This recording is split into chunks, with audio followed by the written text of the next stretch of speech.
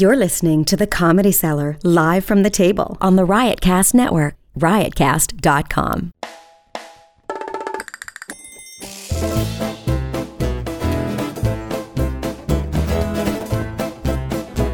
Good evening, everybody. Welcome to the Comedy Cellar Show here on Sirius XM Channel 99. We're here, as almost always, with I would say 95%, 98% of the time. Mr. Dan Natterman, one of the world's greatest comedians, as seen on America's Got Talent.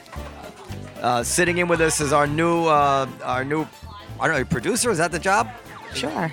You get Periel. How do you pronounce your last name? Aschenbrand. Aschenbrand. Aschenbrand. That's Aschenbrand. Aschenbrand. Aschenbrand. That's German. German. Burnt ashes. Somebody had a fucked up sense of humor. Aschenbrand. Well, that predates the burnt ashes, probably. And okay, and special guests. We'll start. Erin Jackson. Erin is a New York City-based stand-up comedian. She may be seen performing regularly at the Comedy Cellar. Oh my God, I don't know who wrote this. Armed with a megawatt smile. Well, did you write this? No argument here. No. Are you armed with a smile? That's strange. Armed with a megawatt smile and a pocket full of dreams. Oh my gosh. Erin Jackson is poised to conquer the world of stand-up. You know, this is like That's from your bio, probably. This is Steven's Yeah, parting it's probably shot, from like my little bio, sabotage parting shot. Like, Well, you could have read it prior to reading Stop, no. wait, this is great. She's poised to conquer the world of stand-up comedy. In fact, she'd probably be a superstar by now if her friends and family hadn't spent so many years hating on her dreams and stealing her joy. That's what they do. Okay, and it's not finished. She recently made. This is ridiculous. It's really not finished. I don't think you have to read the whole thing. No, I think a proud alumna. Is comedy. that the word? I would have just said Comedy Cellar regular Erin Jackson is with us. A proud alum. I thought it was alumnus. A proud alumna. That's if you're a man. So you're a comedian. A No. proud alumna. I'm an alumna and a comedian. Of Howard University. Erin is obsessed with Super Bowl champion Philadelphia Eagles. I am. We should talk about performing at the Super Bowl, see what you think. And, and our guest of honor, Professor Phillip Glenn. Professor Phillip Glenn is a professor of communications at Emerson University. Where is that, in Georgia? Mass. I think. Emerson Master's College. right. You got Master's There's right. Emory, Georgia. Emory, yeah. This is the one up in Boston, Emerson College. I should know because I went to Tufts. He conducts scholarly research analyzing interaction, especially conflict, negotiation, and mediation, employment interviews, and laughter in everyday talk. His most recent co-edited book is called Studies of Laughter in Interaction. Oh, that's appropriate for... Before I do want to, you mentioned her briefly, Periel, but it's an exciting new era has dawned for the Comedy Cellar podcast. We have a new, as you mentioned, booker/producer named Periel Aschenbrand, as you also mentioned. And I'm excited because Periel brings an enthusiasm, a freshness, a million-watt smile, not unlike our friend Erin Jackson. Erin's. Well, you both have them. No, I was talking with Periel before the show. Yeah. She thinks that we have been all this time sitting on a golden opportunity, and we have just been pissing on it. Is that a fair summation of what you've been thinking? It is a fair summation. Listen, there's always such a heady, intoxicating, But even if she's promise of a new situation. And 6 months from now, we'll be just as bitter But as even we if were. she's only half I'll right, just be as bitter as you guys are. I mean, even if she's only half right, Yeah. that's still pretty good. Yes. Even if she's only 10% correct. I'm usually I more want that than 10%. 10% correct. Well, Periel thinks we can really, really take things up a notch in terms of marketing, in terms of all kinds of things. She's got some guest excited. ideas. We are probably the longest running show on Sirius XM right now. I'm really excited. Except What are you for Howard guys Stern, doing? Nobody's doing anything. All right, can we try to talk to our guests? Can we get Well, to... Periel is a guest, and we also try to talk about things that are going on at the Comedy Cellar. Okay. And this is something that is going on at the Comedy Cellar. I can see her confidence in our future just like leaking out of her right now as she hears this thing. I'm extremely enthusiastic and flattered to be here, so thank you for having me. And she's got some guest ideas, Noam, that'll knock your socks clean off. Oh, great ideas. Wow, you have some great... Barack Obama, maybe? He's on his way. Benjamin Netanyahu probably wasn't. What are your ideas? He's on his way. Obama's on his way. Maybe Michael Jordan would like to stop by for 15 Listen, minutes. you know what? If you don't ask, you don't know. Yeah. Well, that was Louis' excuse, by the way. But anyway. Well, it's a fair point on Louis' part also. Anyway, Erin, you do have a great smile, Erin. What was it, a megawatt? I mean, the bio could be cheesy, but it doesn't lie. It was a milliwatt. There you go. A mega there is you go. A mega is a million. All right, Mega's so a- Professor Glenn, not come a on. gigawatt smile. Now tell us about yourself. How does this pertain to stuff that we're interested in? Analyzing interaction, conflict negotiation. Like, give us some advice on this stuff. Oh, well, my research is basic research, so it's how the world works. So the advice comes slowly after that. But laughter is a huge, huge interest of mine. And we take laughs that people put in conversations, in job interviews, in doctor-patient interactions, and we study when they're laughing, who's laughing first, how the laughter's setting up or following what follows. And that's what the book that came out is about. So it's studies of laughter in everyday talk in all kinds of situations. What does anybody know why we laugh? There are theories of humor. They're kind of the grand ones that we laugh out of superiority because we feel triumphant over someone. No, but why that reaction? That Evolutionarily. Or out of release, like Freud wrote about, or out of a sense of incongruity. But humor isn't laughter, and laughter isn't humor. And you all know this because you're in this business. Someone can be funny and not get a laugh, or you can sometimes laugh without being funny. Well, somebody can be funny and not get a laugh, but they will not be working here at the Comedy Cellar because Noam goes by laughs. Yes, I can You don't imagine blow that. the room apart. I would You imagine. can come here for the hummus, Yeah. but you ain't getting on stage. I would imagine So- money and laughter are your two major measures. of success. What? Are you an anti-Semite, sir? Oh, he's laughing. I don't know. I don't understand the He connection. said money's my main concern. You don't. Well, you're a businessman. I'm teasing. But I would guess that laughter would. I mean, like, why? Well, laughter would have, since it's out loud. It's an utterance. Yeah. That it would have to probably have developed to be some sort of communication. So Correct. the way to indicate to other people, Yeah. including the blind, how you're feeling and how you're perceiving something. It's visual and it's auditory. So those who can see and not hear can laugh and vice versa. But yes, it's also social, which is what you're pointing out. Yeah. It's not simply some psychological flooding of emotion or feeling. It's connecting with other people. And we will sometimes laugh because other people are around, and sometimes we'll suppress laughter because someone else is around. Like if you're in church or in a funeral or someplace where you shouldn't be laughing. What about You've never been to a comedian's funeral, obviously, because Well, that- it's just laughter. And there's the kind of laughter that's suppressed when you know you shouldn't be and you just can't help it. I was thrown out of class in college for a laughing fit. Yeah. Yeah. And the how more do I those tried things not to happen? laugh, the worse it got. What is that? How do you explain that? Those like fits of laughter where you're like crying at the most inappropriate Well, times. one explanation could be you're in an Erin Jackson show. That is probably it. Have you been to one? Other than that, I can't think of anything. No, but it's something it's a good question because we do it from the time we're very, very small, right? Before We you do. know to Children be do it do. before they have concerned with other people and what they're saying. You just know that something amuses you and you laugh. So it's definitely It's interesting. Like you ever have a little puppy? They hump at like 2 weeks. They just hump. right. But they're not actually humping, right? Children laugh at like a month or two, and Right. it's not. So it's just like it's like getting themselves in training for a use which is going to come later, but it develops before the use is actually there. It's interesting. Can we laugh when we are traumatized? And I hate to bring everything back to Louis, but Louis. the story that was at least Fucking the Louis. rumor that was circulating was that these women were laughing whilst Louis was doing what it is he sometimes does. Yes. And they said, well, it was nervous laughter, and Laughter often is about nothing about being funny. It's about delicacy, embarrassment, managing a moment that's not easy to manage. Laughter is this kind of ambiguous response halfway between I'm affiliating with you and I'm pulling away from you. That's interesting. Yeah. So yes, it would make perfect sense that they would have laughed in that situation. It's where also- the power dynamic is so strong. It's also cultural, right? Like I lived in Southeast Asia for a year, and when we would say something that was like inappropriate culturally because we didn't realize it, and we would embarrass, our colleagues, they would laugh sort of very nervously. To disarm it. Yeah, totally, because they were so uncomfortable. And how does this, or is it related to conflict resolution? Because we have a lot of conflict around here, a lot, like a lot. You don't even know. Like I am ready to burst this week with all the conflict I'm dealing with. Well, they're certainly related. They co-occur more than we might think.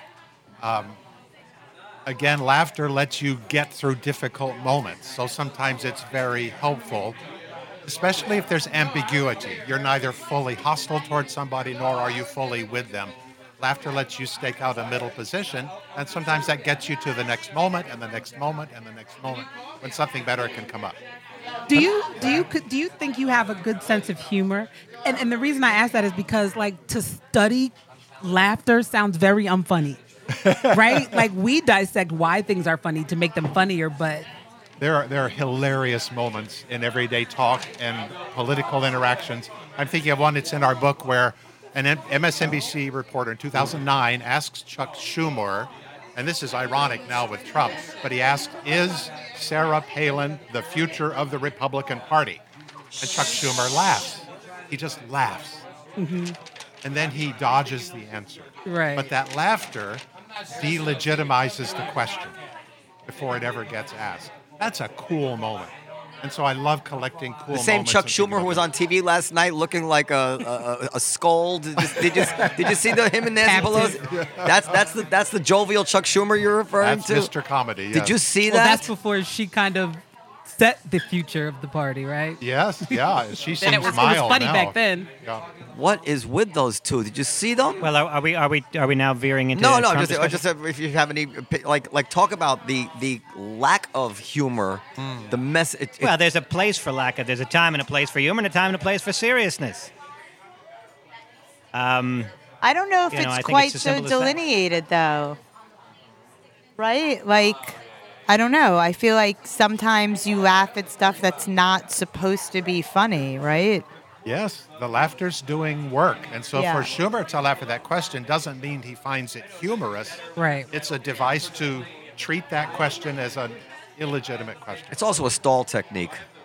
Yes, yes. But it was one of the, employment interviews. This is your other expertise is employment interviews. Yes. And then we'll move on.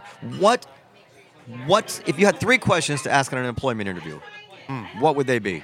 I had 3 questions to ask in an employment interview. Well, you can tell me anything you want about employment interviews. This is something No. else that matters to me because I interview people. I interviewed her. Perry Ellis. Yeah. I think I just want to hear Especially you. now without with all the things that are off the table now. No. Go ahead. You can't make offers like you used to. I like the question. I have to go slow, and I know we're on a podcast. That's but okay. I most want to hear what drives and excites the person who's being interviewed. And so questions that get at that get at their passions, what they're fired up about, to me are the most interesting questions. See, this thing is that I believe that nobody is ever honest on an employment interview. That they're almost away. Like, this is terrible, but really all that matters in an employment interview is like 30 seconds of just talking to them and say, okay, they seem like self-assured or they speak, Not too wacko. Noam, do you interview every waitress, or that's handled? No, I used to, not in a long time. It's like a first date. Nobody's ever honest. Yeah, you're not going to show your whole self. Right. Yeah, like I was actually talking to a therapist, not professionally. I would never do that. I think I told her that my theory is that couples counseling can work as long as everybody is not more than 90% honest. Like it cannot work if you were actually going to couples therapy That's and good. say what you really were thinking, that would be it. That would literally be the end of the relationship. So you have to go in with the intention of wanting something good to come out, but you have to be very smart about what you actually say. You cannot tell the truth. That's good. I like that. I remember the last job that I had, though, my last real job, I told them I was a comic, and I thought I wasn't going to do that. And they told them from day one, and I was like, they're not going to hire me to do this job. Why would they care? Because, I kind of was just like, I was asking about the vacation for that purpose. I was like, how much? So what's like the vacation? Well, they know That's not a good thing to ask. Well, they know a comic is going to leave as soon as humanly possible. The comic doesn't want to be there, obviously. You're doing it. What was the job? I worked in marketing. I was responsible for like the online marketing for the entire organization, and Yeah, he is right. I think you're an actor. They want somebody that's going to say, I love marketing. Marketing is Right. my life, and I'm going to stay here till I get my gold watch at age 60.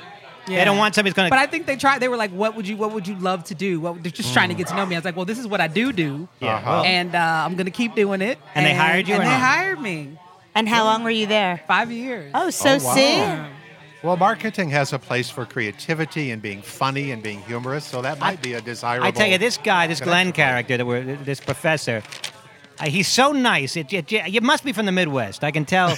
Am I right? Or upstate New York? One Well, of the two. sir, I grew up in Texas. Well, Texas. Texas. I didn't see. Well, you don't mess with Texas. Yes. I don't mess hear with- the accent. Actually, by the these way. days, please do mess with Texas. But he's definitely very, very liberal. I would imagine. Yes. He's a I am. professor. They They all all- are. yeah, pretty much all are. They don't have to live in the real world. They have their, they you know. We're in Texas, by the way. Dallas, Texas. Never been, but I'm sure there's a comedy club there somewhere that I'm assiduously avoiding because I don't really do comedy clubs now. I prefer one-nighters. Anyway, are we going to now segue into the Whatever you want. Talk about whatever you want, Dan. Well, I did want. I'm not on my game tonight. Whatever you want to talk about. Well, you say that, Norman. You always say that, and then every week you always rise to the occasion. But Not tonight. of course, everybody's talking this week about the Trump speech. Oh. Did you all see it? The wall. The wall, yes. The wall. Did you not see it, Erin Jackson? I didn't see it. I was working and I did not investigate it. You know, I read afterwards. something interesting. People associate Trump with fascism, or that association has been made. Feels accurate. But have we ever been? I'm not going to credit myself with this, but I read this on Twitter or something. But have we ever seen a time where people are more engaged and expressing their opinions more vigorously? And we see SNL, for example, attacking the president. Well, he's just a bad fascist.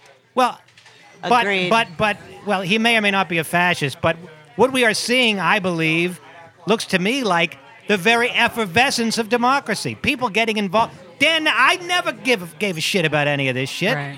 Now all of a sudden I'm engaged, and I'm Listen, interested. This is the mistake I think a lot. Look, I mean, I'm not defending Trump. The whole system of Let's start America. there. No, this is what I'm about to say. I think is not that controversial. The whole system of America, from the founding fathers to present, is based on the assumption that any president and every president is a fascist.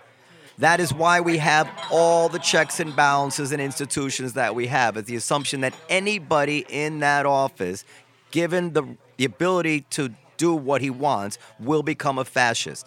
And is Trump uniquely fascist? I don't know. I mean, it depends if you believe in his policies or not. For instance, we've talked about this before. Franklin Roosevelt, when he had trouble with the Supreme Court, he decided he was going to add members to the Supreme Court and essentially make the Supreme Court part of his branch.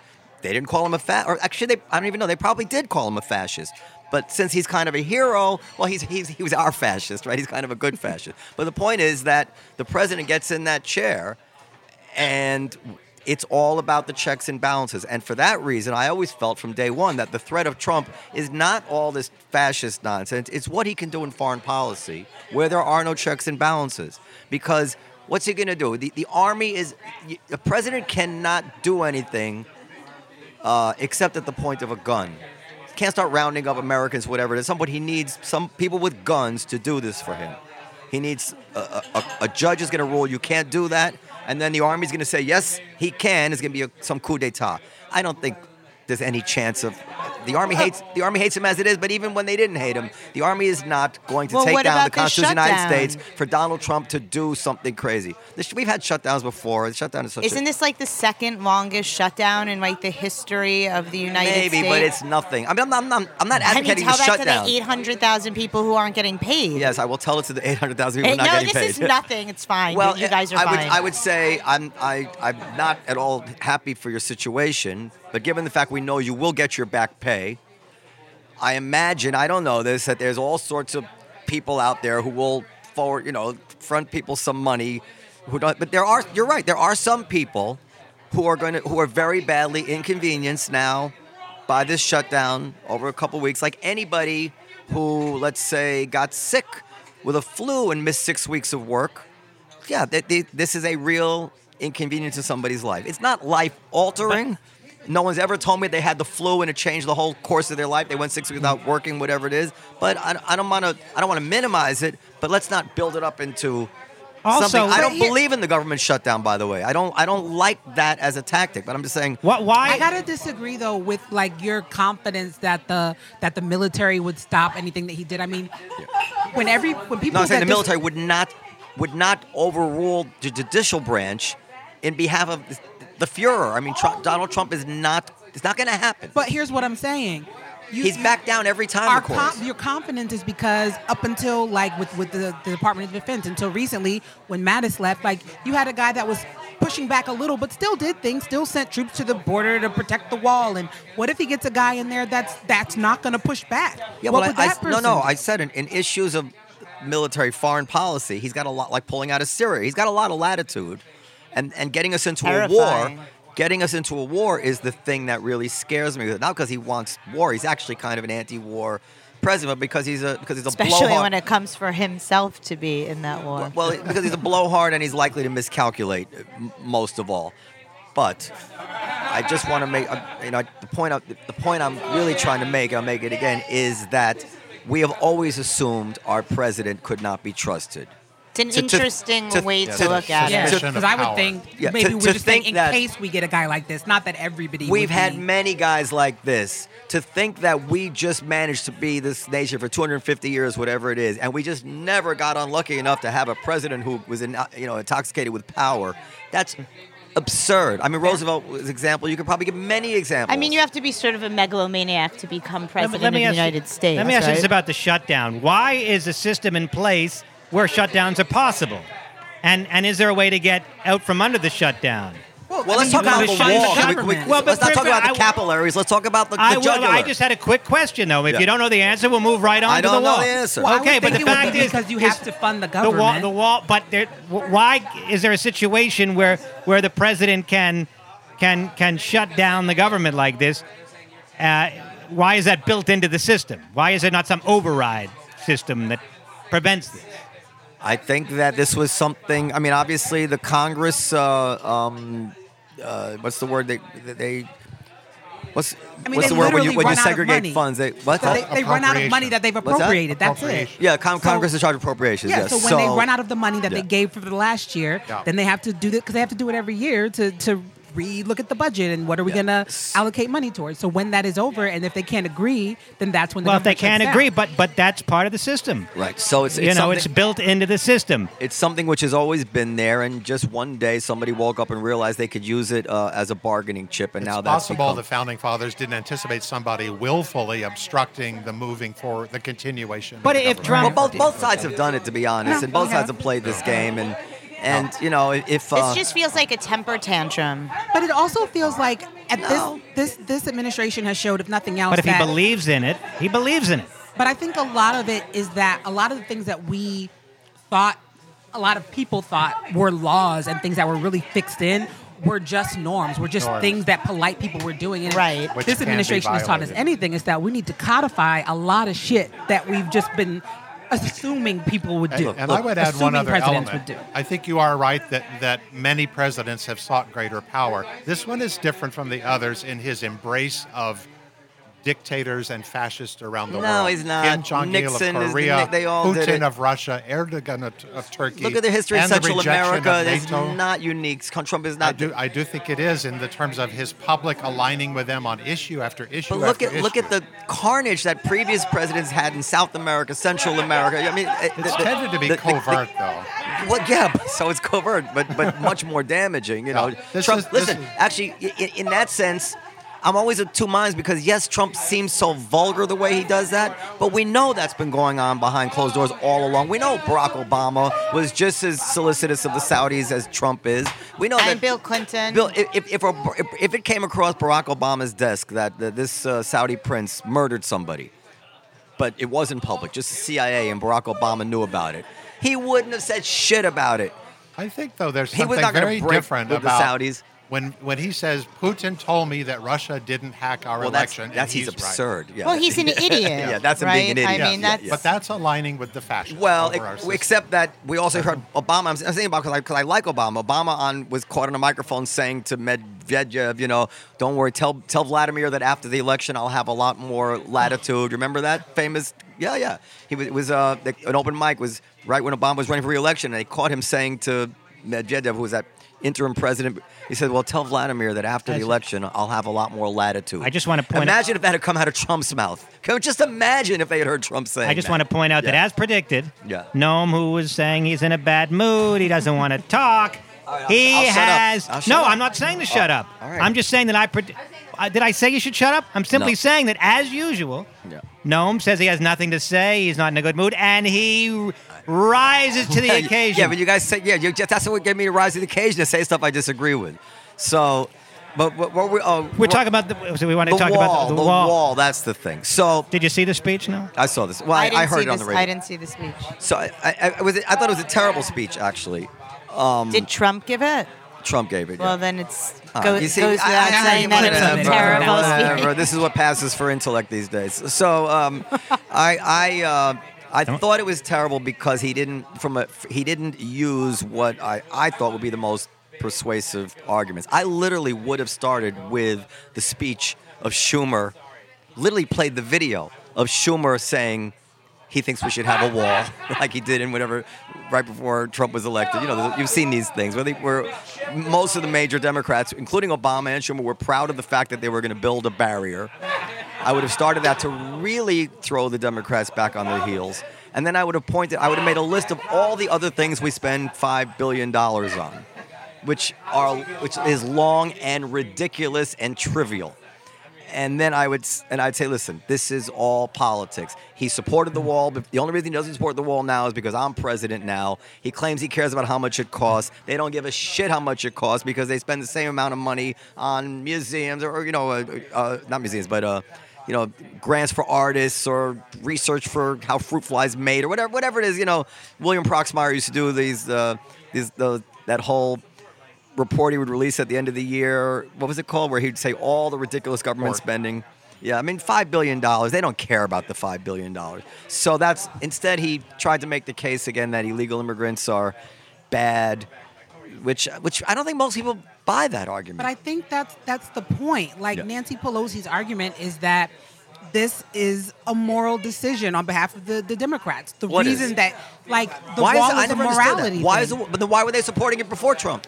Nobody's against border security No, they were and supporting fencing. barriers. Right, and fencing and barriers. What Trump but said in his speech, it would be fencing. He said it won't be concrete wall, it'll be steel slats. What's the He's- difference? What he's difference does bouncing- that make? The point is you're putting up a structure to prevent her people from point coming is in. the reason he's saying he wants it is because of everything that he said when he came out and announces. So let's think his about run. that. So you do have illegal immigrants coming in, undocumented aliens, whatever. Can I ask a 1 question? second. No.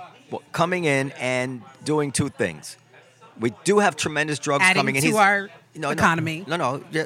Well, he's correct about two things. There is tremendous drugs coming over the border, number one. Number two, there are people who are victims of crimes from people who came here illegally. Are those bullshit things? And no one in all the years we've had this has proposed anything that seems to work to stop this. Okay, but the people who come What here for would you do? asylum, the people who come here for asylum, he's trying Don't to stop change the actual. subject. No, but that's what you said. People who are fleeing. That's what you said. No, I asked, what is it fair to say that if people are coming over here and killing people, if drugs are coming here and we have, he said, and he hasn't been fact checked to the contrary, more people are dying from the opioids than Vietnam, and most of them are coming over the southern border. Is he wrong to say, let's shut this border down?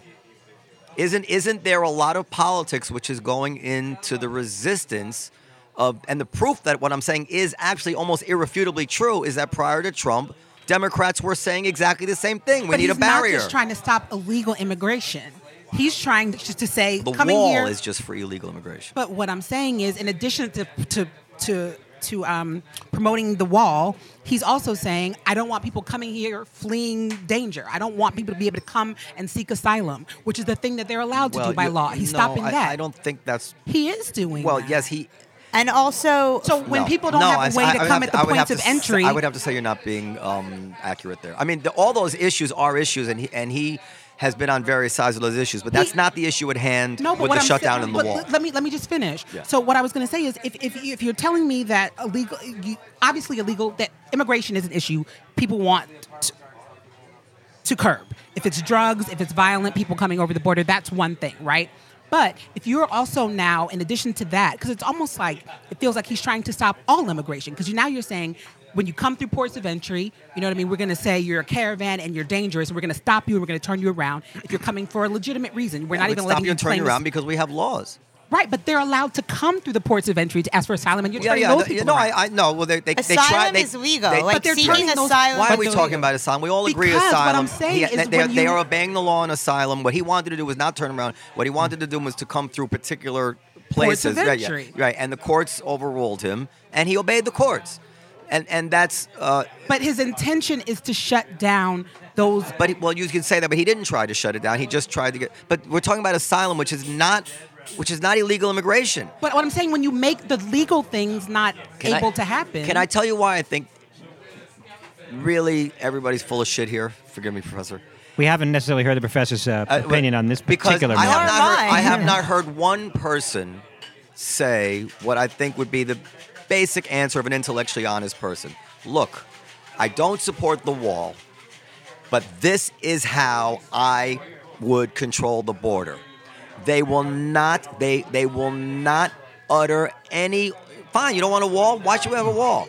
But will you agree that the border needs to Well, be? Schumer and Pelosi did say explicitly, we agree the border should be. Have they proposed anything? Have they voted? They No. said let's open up the government and brainstorm ideas. Right, right, exactly. But have Schumer, Pelosi gone on Well, record and saying this is what we propose, in lieu of a wall, and this will work? Listen, if I had a problem, But that's hold on. not- If I had a problem with my kid, and I can't think of a good analogy on top of my head, but my wife suggested some solution to stop him from stealing. That he was in trouble with stealing, and I said, no, sweetheart, I don't like that. I would have to say, if I cared, I would say, this is how we'll stop him from stealing. Instead, all they do is they oppose that because they don't like the wall. Fine.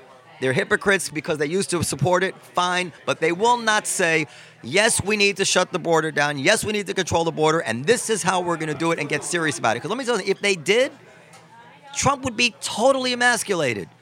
If they said anything out loud, which a reasonable person like me could say, oh yeah, that sounds fine, that'll work, and that's not a wall, because walls are kind of ugly and it is a bad symbol, but this idea, well, that would work too, fine.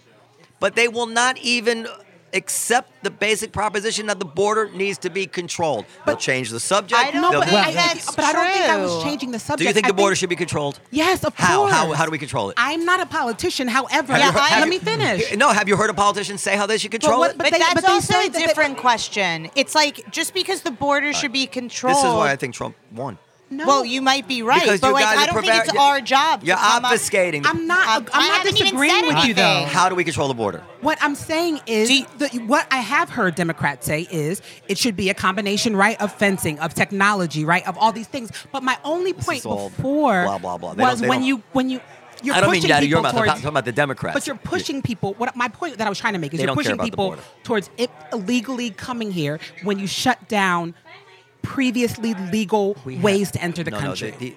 They did not. That's what I'm saying. They But did not. when you shut attempt to, when people hear, we I have can't come to the port of entry. millions of people here already. I would like to jump in on Yeah. behalf of Professor Glenn, Yeah. who is a gentleman Yeah. from Texas, and he's not used to fighting to be heard. Although I've been in Massachusetts a long time, so I'm Well- I'm there. But that Texas is still born and bred. But I would like to say thank you for giving me a Well, chance. you're not you. I want to say though that I wish to say you're playing into Trump's rhetoric. Okay. In that you're simplifying an enormously complex problem Thank you. into wall or no wall, and if not wall, what? If not, well, what is it? So Not? It's not I an didn't absolutely come, basic question. I didn't come with my list of facts tonight, but surely Obama's multiple attempts and Congress's multiple attempts to improve the flow of legal migration, to have the Didn't Dreamer work. Acts to deal with the folks who are already here, to try to work with the governments of Mexico and Central America to slow the migrations, are not easy things to stand up and yell at a crowd of angry, racist people. But they work. But you're presuming with that there's a you. one-liner that can respond to Trump's No, one-liner. that's not what I'm and saying. There isn't. No, what it's I'm an sa- extremely No, complex issue. I'm sorry. No, what I'm saying is that I would believe the people who oppose Trump if I saw them spending any energy on an alternative solution to this problem. And you cannot, and it cannot, that impression can't be one second. That impression can't be decoupled from the fact that they themselves endorsed this solution before the president came into office. What about the Republicans that voted on it 2 weeks ago and then went back on it? It is such an obvious case of politics and partisan play. I mean, how do they straight face say that what they supported 6 years ago, whenever it was, is utterly immoral, and don't feel the urge to say, listen, let me explain why I used to think it was okay and why I no longer think that way. No explanation. Well, how could Republicans oppose the Obamacare, which was basically a Republican bill years before? Maybe you're right. This happened. Maybe we're both right. And so I don't think anybody here is saying, and maybe this is the sticking point, like that there's no politics involved, that they're not playing a game. Because it is, right? Sure. Everybody's grandstanding, chests out. They're playing chicken with Yes. border security, with people's jobs, and that is not debatable. But if we were really looking for a solution and not just a political win, when Congress, when the House and the Senate agree on a bill and the president vetoes it, and then you come back with the same bill, you're talking about 6 years ago people changing. I'm talking about 2 weeks ago what the Republicans overwhelmingly voted for. Now Trump says, I was going to vote for it, then he changed his mind, now we're against it. Like, that's also intellectually dishonest. Because they want it. They're scared of the politics of it. I agree with you. I'm trying to talk past that issue. I agree with you on that issue. What I'm saying is that I think most of the people who are against a barrier would not be against it if it came out of the mouth of somebody else. I think that I don't remember anybody complaining about the morality of a barrier when it was coming out of the mouth of many Democrats. I don't think anybody is complaining about a barrier. I think everybody wants border security, but what is going on is so inhumane. And like this is a wall is inhumane? No, the We're talking about the wall, very specifically. He's always assigned to me when somebody's on weak ground. When they keep changing the subject. I'm not changing any subject. Yeah, I'll tell you what. There's so many aspects of what you're talking about, the inhumanity, the horrors, that I agree with you 100%. I'm not. So you just want to talk wall. You don't want to talk about family separation or anything, like just the wall. Yeah, I'm against all that stuff. But is it just like? Can you talk about just the wall without talking about any of these other things? Because I'll tell you what he would say, and it's not ridiculous, is that if we had the border shut down, then we would be able to, in a systematic way, address all the issue. But this is chaos, and it has been chaos for years and years and years. We've tried half measures, we've tried this, we've tried that. I think we have to admit that one half the country is basically veering towards the embrace of open borders. In their hearts, they really do not want to control the border.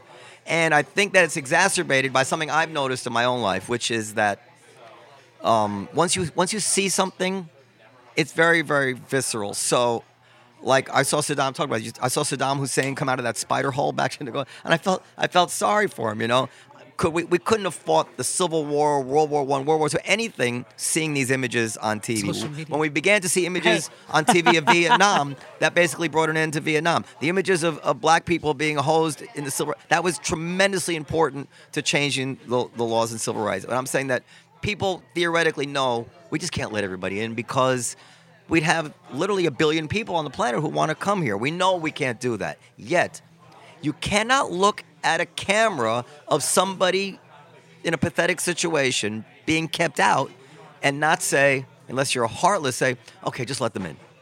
Just let them in. How do you look at somebody in that kind of desperate situation and not say, if you don't let them in, you're a monster? I think a lot of people are saying that. Right, but I'm saying you and us, when we see these people in such horrible situations, we can't help but say, how could you not let them in? Let these people in. What are you, a monster? Nevertheless, at the same time, we know in an objective way, something's got to give. We can't let every single person who shows up. That is true. Yeah. And serious people will talk about this seriously.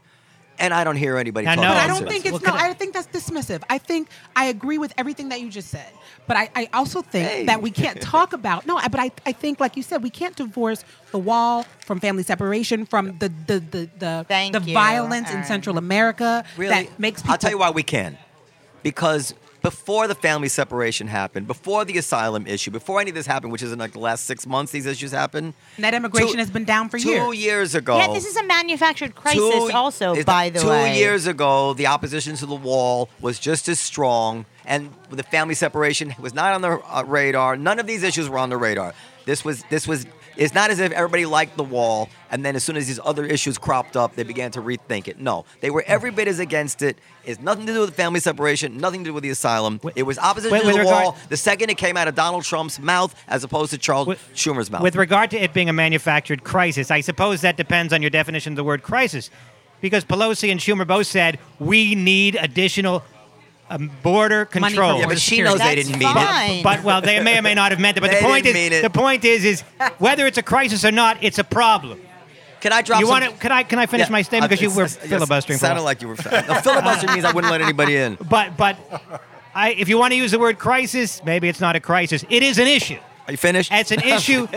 It's an issue that needs to be resolved, and Schumer and Pelosi both said explicitly, we need to resolve the border issue. Let's not call it crisis. So everybody's on the same page. We need to resolve the issue. How best to do so? Can I drop a truth bomb? You can drop a truth bomb. The Democrats want this because eventually it's voters for them, and the Republicans want it because it's cheap labor. That's the bottom line. And that is what's going on. The Republicans want it. The Republican, not the Trump base, but the rest of the business class, the mainstream Republicans. Who's going to take care of their kids? Who's going to guard? Who did their gardening? Who's going to work? What are they going to give everybody raises? I mean, they want this. Trump. You think Trump's businesses are not filled with immigrant labor? We know that they are. It's also somewhat about race. You know, if it were Norway on the other side of the border, we'd have a different issue. I don't know that. I agree that if it were Norway, well, I heard interviews Pence of said Mexico. That too. I heard if it were Norway, you might have a point. However, Bulgaria, I don't know. Story. They're white, but I heard interviews of Mexicans talking about the Guatemalans that sounded just like Trump supporters talking about the Mexicans, but they were the same race. You know, well, they're the same race in your eyes. But one is maybe Mayan and one is Incan, or I don't know what goes on down there. I'm saying there's a differentiation. Yeah, maybe. I think there are lots of crises in this country that are, in my mind, take precedence over this bullshit at the wall. Frankly, any problem worth addressing is worth addressing well. So the question still must be asked, whether you regard it as a crisis or merely an issue. The question still must be asked: how best to resolve it? And is a wall the best way to do so? What's your answer? How the fuck do I know? I haven't studied. I don't know. Yeah, I mean that's how I feel. Why do I have to come up with that answer? But if you don't know, I know the wall's a bad idea. I don't think the onus is on me to come up with a solution. Yeah, Para, this is why I think you guys maybe didn't give my point the full weight it deserves, which is that somebody on the other side of this issue needs to present a solution that serious people can say, oh, no, he's serious about that. Because right now, the way it seems to me is that Trump really wants to control the border, and walls probably do work. I believe they do work. They work in Israel. They don't work in Israel. Of course it works in Israel. Now you need to go back and read. Terrorism plummeted once that wall was finished. Right, and look at what's been going on since that wall went up. No. Look at what's going. Okay, that's a total. I'm not going to even get into this with you. Walls, especially with all the new technology that can accompany a wall, certainly is an effective way of stopping people from getting across a border. It's a physical barrier. There's a common sense to that which Trump is appealing to, which this is not just bigger border. This is the problem. Even to say that a wall probably works is anathema to somebody who hates Trump, meaning that I can't even say, listen, I oppose a wall, but I admit it probably works. No, you have to believe it does not work. And why do you believe it doesn't work? Not because you know anything about it, you've read anything about it, or you're experts. I've heard so many experts, like border security people, talk about how they work. It's because Trump wants it. That's why we know it doesn't work. Well, I think that I also have heard the leadership, Pelosi and Schumer, say, like you said, we are for border security. We would talk, but here's the thing. that they are open to You talking believe about therefore that. border security? Of course. Who can run in this government and say, I don't? Nobody said open borders. Nobody said it. That's what I believe. Some people are starting to Well, say it, like that's what I Ocasio-Cortez, and they So are starting. I believe what she's saying, right? So then you have a president who says, I don't want to talk border security. I only want to talk wall. Well, that is border security. That's not the only way. I don't. Well, that's what I'm saying. technology You that say goes it's not the along only with way, the and I'm saying I'm yearning. Somebody tell me. Professor Green. Glenn, I realize your area of expertise is laughter and not border control. That said, do you dismiss the possibility that a wall would be an effective way to control the border?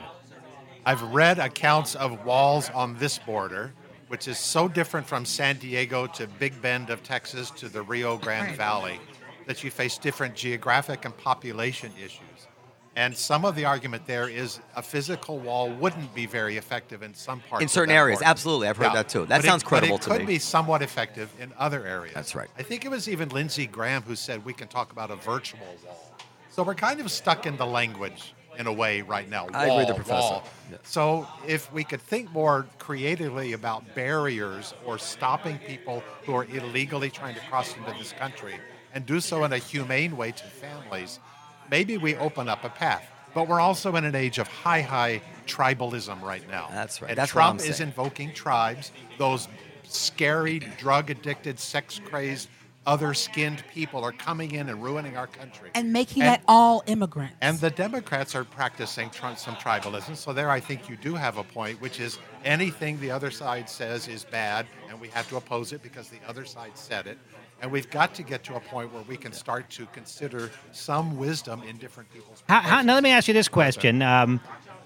We live in a democracy, basically. What if, and I don't think this is the case, but what if all of a sudden we saw a great, 90% of Americans wanted this wall. And the polls don't show this, but suppose Trump gave his speech and all of a sudden Americans were calling their congressman and it became clear that 90% of Americans wanted this wall. At some point, wouldn't you say, well, we do live in a democracy and a wall's not unconstitutional, so my fellow Americans want a wall. But then he would have it. I have to say they should have it. Yeah, The but majority of Americans want free health care, And this- too.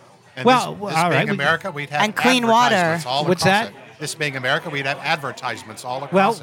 all right. Dunkin' Donuts on the walls. Well, we might have that. We might have those virtual ads you see at the baseball game, but do Americans?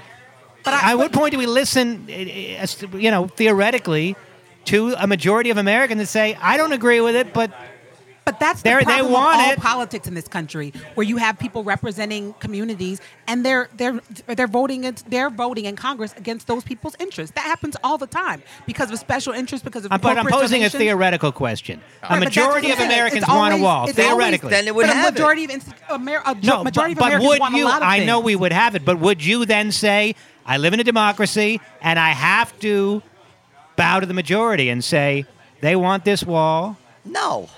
What do you mean no? You don't. You can be 10. You can be the 10% that opposes something. You can understand that's You- the system. you They can- get their way, but I don't. Doesn't mean you have to start supporting it. But Well- they have the votes. They have the votes. Everybody understands that. There is the tyranny of the majority. Well, right? that's why don't we have a always argue. constitution, but there's nothing unconstitutional But about a wall. But that's the problem with, I think, our government is that it's not about what the majority of the people want. It's what the majority of the legislators decide to vote for. But they're voting because they want to get reelected. And so indirectly, it is a function of what the majority wants. But they're not always doing that. No, you're right. Sometimes yes, sometimes no. I think more and more because of the internet, money is much, and donations is much less important. Less important. Much less. Look how Trump won. Trump didn't barely spend any money at all. And it's a very good analogy for a politician to what I used to go through running a club. When I first started a club, literally had to stamp postcards to send out to, if you wanted to get anything done, literally stamp postcards, send it out to people. It cost a fortune, and you could reach maybe 200 people, and it was a big thing. Now we can broadcast for free to the entire planet. And so can every politician running for office. You needed big money to get your message out prior to the internet. Big money. Tens, hundreds of thousands of dollars. You don't need $1. we all know and knew so much about Alexandria Ocasio-Cortez, right? None of it from a dollar that she spent. I mean, it's hard to even imagine. I try to think myself, when did I see a paid-for communication? When was the last time I saw a paid-for communication by a politician that in any way affected my... The Comedy Cellar used to, every week in the newspaper, would have their goofy logo and, come to the Comedy Cellar. Now they don't do any advertisement. Is that correct, Noam? Yeah, well, we didn't even advertise back then, but... Well, you did a little bit, didn't you? No. No, we didn't. Maybe the first year we were open or something. So I think that more and more... But I remember those ads. More and more the grassroots have a lot of power over their Congress people. I don't know that will lead to a better result. I don't know that the masses are necessarily wiser about certain decisions. Well, they're not wise, but they are. The majority is, But I do think what you said in the beginning, Dan, it's true that if anything, not if anything, but one of the good things that came out of this, few good things in my opinion, administration is that people are super engaged and people are really paying attention and dialed in. I mean, I belong to an indivisible group. I postcard with another group. We go out there, we canvas. Just in my community, I never did that before. I mean, I worked in cable news. I worked at CNN, and I still wasn't as involved as I am now, or that plugged into. You know what I mean? No, this is the first time I went out to go get people to register to vote. Yeah, it's true. Well, this is the first time I voted in the midterms. Nope, I never voted in the midterms my whole life. Me too. This is the first time I voted in the midterms. And I didn't wear the sticker, but I did vote. You really went out and voted in the Yes. midterms in New York? Was there some Because I'll tell you what, election you were worried about? No, but I wanted to feel like a part of something historic. Good for you, Dan. Brother. Well, I don't know if it's good for me, if it's not good for me. It is good. It's good. It's good. Well, what if It's I told good. you I voted all Republican? Then is it still good? No. No, stay home. All right. Never mind. I didn't. I made some assumptions. Even a Republican can't vote for the Republicans in New York because the people who are actually running are such crackpots. It's not like any wise person would ever bother running. You saw the GoFundMe for the wall, right? I'm obsessed. You guys I saw donated. Yes. I'm obsessed. I have a whole new bit about it. I thought my feeling on the GoFundMe was, again, democracy. The people wanted a wall that badly. Let's see how much they want it. Mexico now that they supposed own, to pay for it. Well, be that as it may, if people wanted enough, that GoFundMe might have been some indication of it. That's unbelievable. Ultimately, they're It's the at second about highest 20 GoFundMe of all time. It's unbelievable. They raised more than the Pulse nightclub, more than Parkland, more than Vegas. How much did they raise? 19. Well, they're at about 20 million now. Yeah, 20 million. almost 20. Which is still million nothing compared to In what 3 they weeks. need. No, They need nothing 5 compared to billion, what they right? need. They had $5 billion. Well, whatever I they think that's their just a goal was start. $1 billion, so But- obviously they weren't going to get there. But I mean, it's the I biggest. want to see. I like to see what the people are thinking, and anything that can give me a clue as to what the people are thinking, to me, is good. I want to know what they're thinking. I want people involved. Just like people said, go out and vote. Vote with your wallet too. And even if I don't agree with you, I want to know what you're thinking, what you want, and how much you want it. Let me ask you a question. That's valuable information in a democracy. Has everybody tried to properly fulfill the moral requirement of putting themselves in other people's shoes? If your family were impacted in some horrible way by something or someone that came over the southern border, what could I tell you that would make you say, no, we don't need a wall? Well, one thing I would say is you're taking that quality of that murderer that they came over the wall as the defining quality of them. No, it would have There are plenty prevented of it. I'm just saying it plenty would of have homegrown murderers here in the U.S. right, but not that murder. So- Of course, there's plenty of homegrown murders. And immigrants to the U.S. have always brought Wait. trouble as You- well as beautiful benefits and blessings. Yes, but that's inevitable. but listen, and I don't even. I would venture to guess that the percentage of illegal immigrants that are criminals is below many populations which are homegrown. It absolutely That's is. possible. But yes, I think but so. there's still the fact that if they were prevented from coming in, I Yes. would have not experienced this tragedy. Right. And just because, like, you could pull out a gun now and shoot me, but that is not an argument. Well, therefore, how can you oppose the wall? I mean, that guy shot you, so now you're complaining about. I mean, that's they're. I don't buy that logic. I think that if we have the obligation to minimize as best we can Sources of persistent things trouble. that happen Yep. that are horrible to Yep. Americans. Yeah, yeah. And if we know that a controlled border would bring in fewer tragedies than an uncontrolled border. Don't we have a moral obligation to control the border? As we do guns, as we do drunk Yes, driving, yes. as we do all Absolutely. kinds of things. Yeah. And then, and that's again, and the people who oppose the wall, don't they have a moral obligation to say to those people who lost their families from illegal immigrants, say, listen, yeah, this is how I would have prevented what happened to your family. The wall, I'm not for the wall, but that's not the end of my thing I'm saying to you. This is how I would have prevented, because what happened to you is unacceptable. Yes, the government let you down. An illegal person came in and killed your kids. But it's almost we like let a person you down, walked over and the border and then went into your house to murder somebody. See, you don't believe the government let an American down when their kid is killed by an illegal immigrant. That's not. I believe the government did let that people down, and that's why a serious Democrat has an obligation to say how they would have prevented it. And I would be on board, but they got to tell me how they would prevent it. Otherwise, I might have to say, yeah. But if no one else has a solution, fuck it. But that's Try reductive it. to say that somebody came over the border and they killed somebody, and then we had to stop. I mean, think of all the things that happened in the middle. What How else that happened? person came to So that's what you're going to tell them. If I said, put yourself in the shoes. Look, there's two answers. If you were the mom of that, you you would take that answer. See, it's reductive. I have a response, Can you imagine saying but I that know to what you're going to say. Well, look. You're going to say I'm changing the subject, so I No, can't give the answer that I want to give. I'm sorry I did that. Go ahead. No, but I just feel like there are so many things that if You're you changing said this discussion. Go ahead. no, because I mean I'm a black woman in this country, so if you tell me like, oh, what if what if No, you're a cop absolutely shot my right. cousin? No, say it. You're right. You're right. There's so many things that happen, right? Like I can say, oh man, like same thing with gun control or out of control policing, or like what do you tell a family that we didn't stop that cop, we didn't stop that person that came over the border. 100%. A lot of Those shit are- happens yeah, in that's between right. those things. That's right. When some family loses their kid to a rogue cop, Right. and you want to complain about the training or whatever it was that could have been done to prevented that cop from doing it, and someone says, "Oh, come on, but cops kill fewer people than other people, so just so a certain percentage of cops kill people." No, we let you down if we don't train the cops properly, and they end up killing a young child, black or white or otherwise. Yeah. We let that family down by not doing what we could to train if I those could cops jump properly. in here, I suppose you could I don't argue. think it's reductive. I suppose you could argue that in a free society, we tolerate a certain amount of death.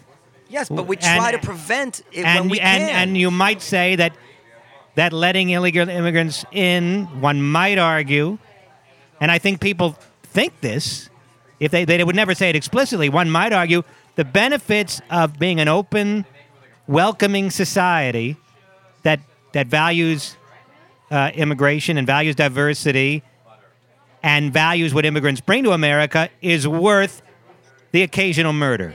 Well, but why not do it legally with a system? As I said, I think that this idea that they're actually going to shut the border down if they could is just ridiculous. As I said before, the business community needs the labor. The country needs the labor. We have an aging population, and we don't have enough young people to work for it. In Europe, they have this problem, and they've taken all kinds of immigrants from Muslim countries, and they have much harder problem assimilating them than we would ever have with Hispanic Christians, And so the pressures, if we actually succeeded in shutting the border down, we would feel the noose around our neck so quickly in terms of what we'd lose by having these immigrants. Immediately you would see the border open up because the people with money would be pressuring the government to let more people in.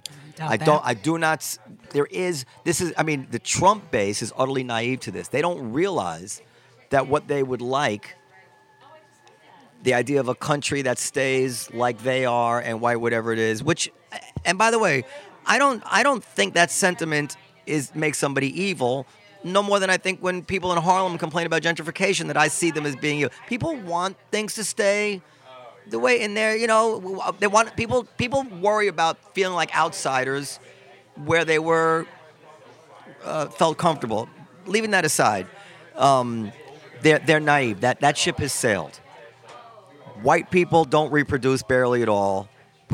We are not replacing the population, and no matter what we do, we're going to have more and more immigrants. But certainly it should be done in some kind of way where we can vet them, know where they are, have their IDs, fingerprints, whatever it is, So would you say, Yeah. because I don't disagree with that, Yeah. but I think that a lot of the issues people have, especially that I have with the president, are tonal, right? Yeah. Like, we want to have safe immigration, right? But when you say people are racists and they're murderers, that it demonizes people in a way that if they are supporters of him, it makes all immigrants from the southern, let's just say from Central America and South America. Now we're like, yeah, there's a way to advocate for improved immigration that doesn't require demonizing women and children who may be just coming to seek asylum, right? Yeah. So we can all agree, like, and I let think them do it already. Who's advocating? I don't hear anybody advocating for it. That's my problem. No, you're saying you hear it, but you don't believe it. That's what you said. If Schumer had his time on, if I were Chuck Schumer, say, listen, blah, blah, blah, this is, I want a comprehensive immigration package. This is how we're going to control the border. I mean, dude, I'll believe you, but you got to say it. You got to tell me what your solution is. But in my heart, I'm sure I'm right. He doesn't want a solution. This is only good for the Democratic Party. These will eventually be Democratic voters. Schumer only cares about staying in office. Right now, his voters are very, very animated. You could not get serious about controlling the border in any way and keep supporting the Democratic Party. I don't believe. Do you think that's all politicians, that they're dishonest and they're not actually compassionate? Almost they're just doing it. it. Almost all of them. Yeah. See, I don't believe that. I feel like that's not on every issue. I think quite often many of them have certain issues which they won't compromise, but on many other issues, I believe there's a ratio of self-interest to principle, and it close to election day. Self-interest seems to carry the day more. They might get a little more towards principle. To think that people want DACA because it's going to be voters. I think they care that people don't have to get sent back. I think that because I feel that way, right? So I believe that of no. Actually, in DACA is interesting because DACA has wide support left and right. There's very few people. Even Trump said he wanted to keep, even before he was running. There's a very interesting debate that I heard between Steve Bannon and Donald Trump, a podcast with Steve Bannon and Donald Trump before the election, where Trump was arguing with Bannon, where Bannon was really talking and stuff like America needs a social fabric and we need to be, we can't have all Americans being working for Asians in Silicon Valley. It was like pretty, and Trump was like, no, that shouldn't matter. It was very interesting to hear Trump in his unguarded way talking about what he really cares about, what he doesn't, or what he cared about that day and what he didn't. But no, I don't think. I mean, listen, I would agree with one thing. You do have to be a monster. One of the basic principles of morality is that you do not punish innocence. That's really a very basic principle. And to punish somebody who was brought here as a child and send them back to a country and a culture that they have no connection to, it's monstrous. It's monstrous. You have to, only a really, really terrible person could advocate that. And I think you're right that probably Republicans, they don't disagree with it, but they're holding these people hostage for other political things. What Trump is using, and I have some sympathy for this, he is holding out DACA as a bargaining chip. Right, of course, that's what I'm saying. In order to try to strike some kind of grand bargain. And I wish that on both sides, they would get serious about the grand bargain. We came this close to it when Bush was president, this kind of grand bargain immigration. Do you know who filibustered it? Bernie Sanders. Bernie Sanders used to be Don't get me started about Bernie. Everybody should read Peter Beinart's article in the Atlantic. He's a very left-wing guy where he discusses how liberals have changed on immigration. But it was very short while ago when Bernie Sanders was one of these people. No, keep the immigrants out. They lower wages he's a socialist. They lower wages for the workers and whatever it is. They all flip. They all flip and we pretend they're not flipping. And when you see them flipping, you understand, well, no, this is not principle, this is politics. Hypocrites. One man that never flips is Professor Glenn from Emerson University. The only, by the way, real white man at this table. I'm a white man, no? Well, should I be pleased at that description? No, it's just a fact. Jews are not white? White Erin, do you passing. consider Jews white? Yes. Well, I do there's too. debate on that issue. I consider even the darker Jews white. Not no, a knot was not white. I consider my Indian wife white. Well, the definition of white has certainly changed over time. and moment to moment. I understand what you're saying, obviously. Jews are benefit from white privilege and white we haven't got time to passing. start well, this. We'll have to get a white privilege person on for next week. Into Any chance to stick it to you guys? They didn't benefit from white privilege when they got thrown out of the women's march. I don't know. You didn't let me finish what I was going to say. It's that like anti-Semitism is rampant. So like you're not rampant. actually considered white. It's not rampant. Professor Glenn deserves any white privilege he gets. He's the sweetest guy, and I'm sorry that you're not used to. You're a Southern gentleman. You're not used to. This is New York. You got to fight for airtime in this town. Erin has to go. She got to spot. take that megawatt smile and Professor make the Glenn, donuts. can we end? I want to bring it around because I'm Professor Glenn's probably slightly disappointed we didn't talk as much as he might have been expecting about laughter. Well, that's true, but that seems like that ship has sailed. Well, but I want to bring it back around because All right. you talk about You can laughter. bring it back around. Erin can go if she needs to. Erin And can go. we'll cut it down for time. Go ahead. Very nice to meet you, sir. You talk about laughter as a coping mechanism and whatever. But I want to just talk briefly about Louis' joke about the Parkland shooting. Are you familiar with Louis? I am. Question, Dan. I am. Okay. Yeah. So, is that in your estimation a subject that cannot be joked about? And if it can be joked about, did Louis do it in an inappropriate way? What are your thoughts about it? Well, there are people joke about everything, and somebody whose name I can't remember actually studied the duration of time after tragedies before jokes start to appear about those tragedies. But in this case, here is a white male of power and privilege mocking teenagers who underwent a horrible tragedy and mocking transgendered people who struggle to find a way to describe themselves that feels right. There's power involved. There are power dynamics involved. This is a person in a powerful, privileged position kicking the ass of those who are marginalized or suffering. That feels grossly unfair to many, many people. So sometimes you can joke about your own in-group. So you all just did some jokes about ethnicity that I wouldn't make because I'm not Jewish. Right? Louis does not have the right to make fun of these folks. He does not have that right. Well, I don't mean that as a citizen, but I mean for him to do that as a professional comedian is to invite the criticism that he, I think, justly got. But isn't a comedian's job to be able to make fun of anything? I used to think that when I was a teen. I thought I will laugh at anything as long as I laugh at everything equally. But the world is too complicated for that. Okay. I will not tell a joke that demeans African Americans. So it is not okay for me to do. Oh, I'll tell you one afterwards. So let me. So let me ask you this question. I actually, this may shock you. I actually don't like what he said either. It's not. That kind of thing is not my cup of tea. It never has been. However, there's a couple things that I'd have to say to be fair. Number one, there is a phenomenon when you're in a small group of people and you've been joking and you've been drinking, and where you say kind of outrageous, absurdist things. Something rude or offensive. Yeah, and you don't expect a hidden microphone there. You certainly would know not to say it in front of a parent of a Parkland child. And you don't think somebody's going to take your fucking recording and play it for a parent of a Parkland child and then say, look at this monster. Yep. So I think that's unfair to him. Was this a private conversation? It was a hidden microphone. Well, it was at a comedy club, so it was meant for a relatively small group. Yeah, it was a small group. It was a hidden microphone. I mean, it also- was him in his role as a stand-up comic doing a bit. But you can, for instance, to take what Michelle was there a second.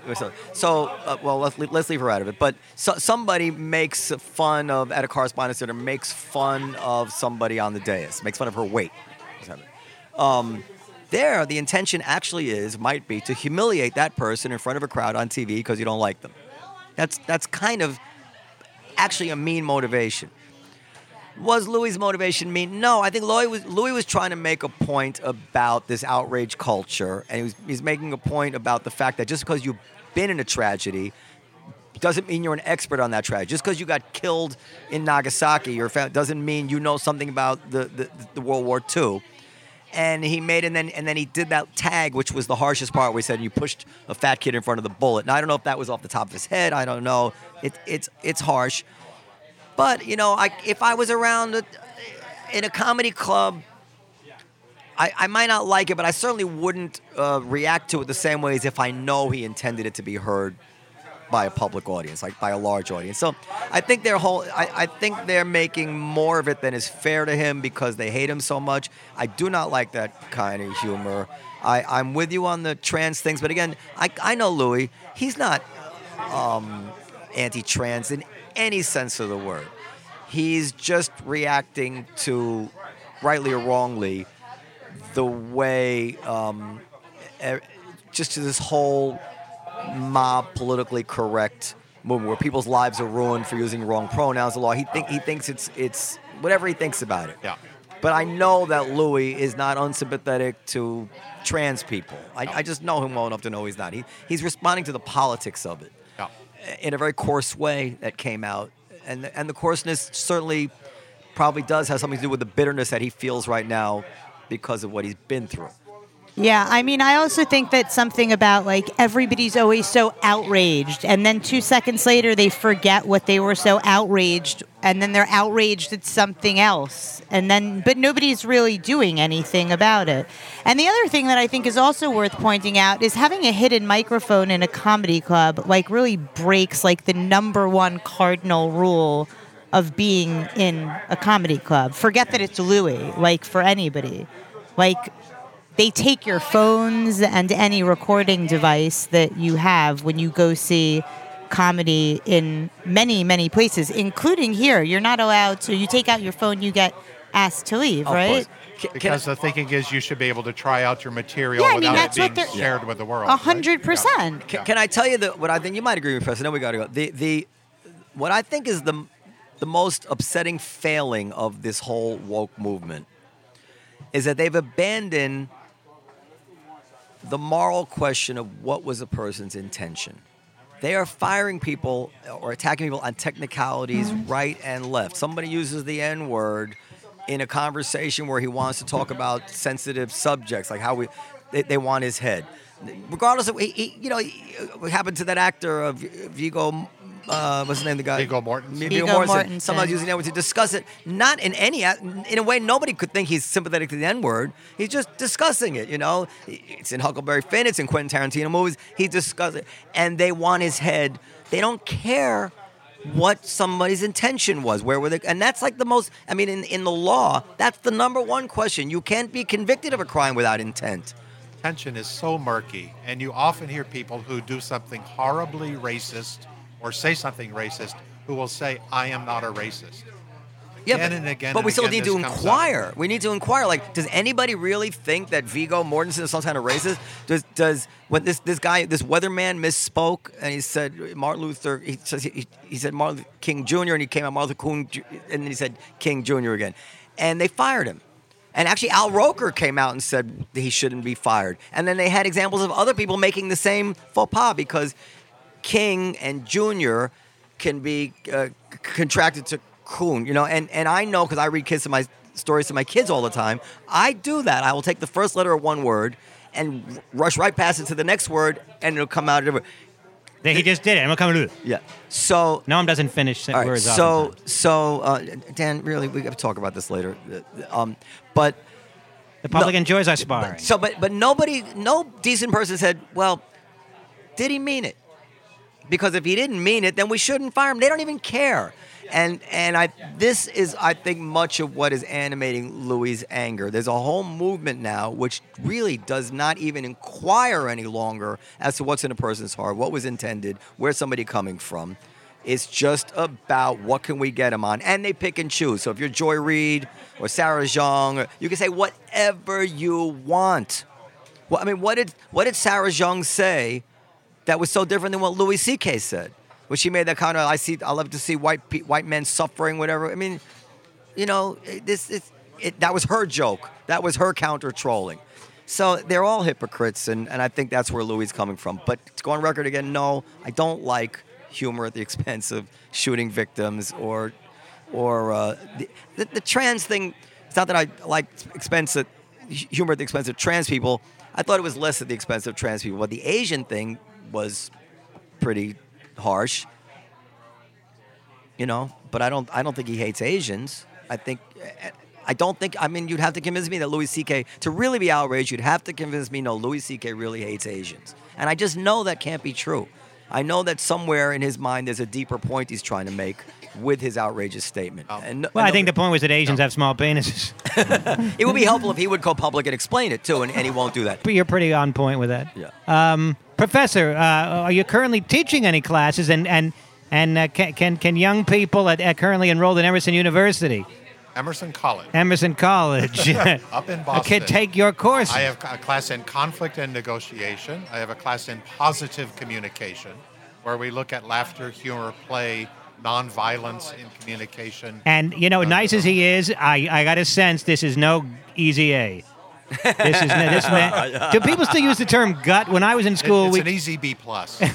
But to get the A, you got to really be. But we used to use the term gut for a class that was an easy A. Does that term still even exist? The gut class? I think it's lower intestine now. No, I don't know. I don't hear people say that gut. Gut courses? Yeah, did you had that term? Absolutely. Gut courses? I don't know if you forget how much time has passed.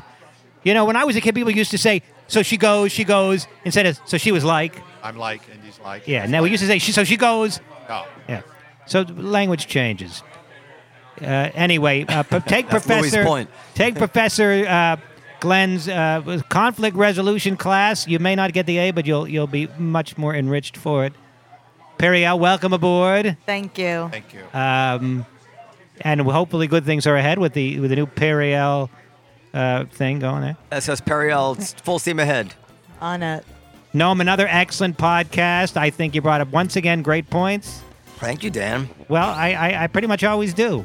And would you agree, Professor Glenn? Noam's pretty logical and pretty intelligent. Very intelligent. What's he good? Not logical. Even though I disagreed with some of them, I appreciated hearing it's them. nice to disagree, Yeah, right? absolutely. That's another problem what's wrong today is that people have lost the pleasure in getting together and disagreeing in a nice way, you know? Yep. Okay, good night, everybody. Good night. Good night.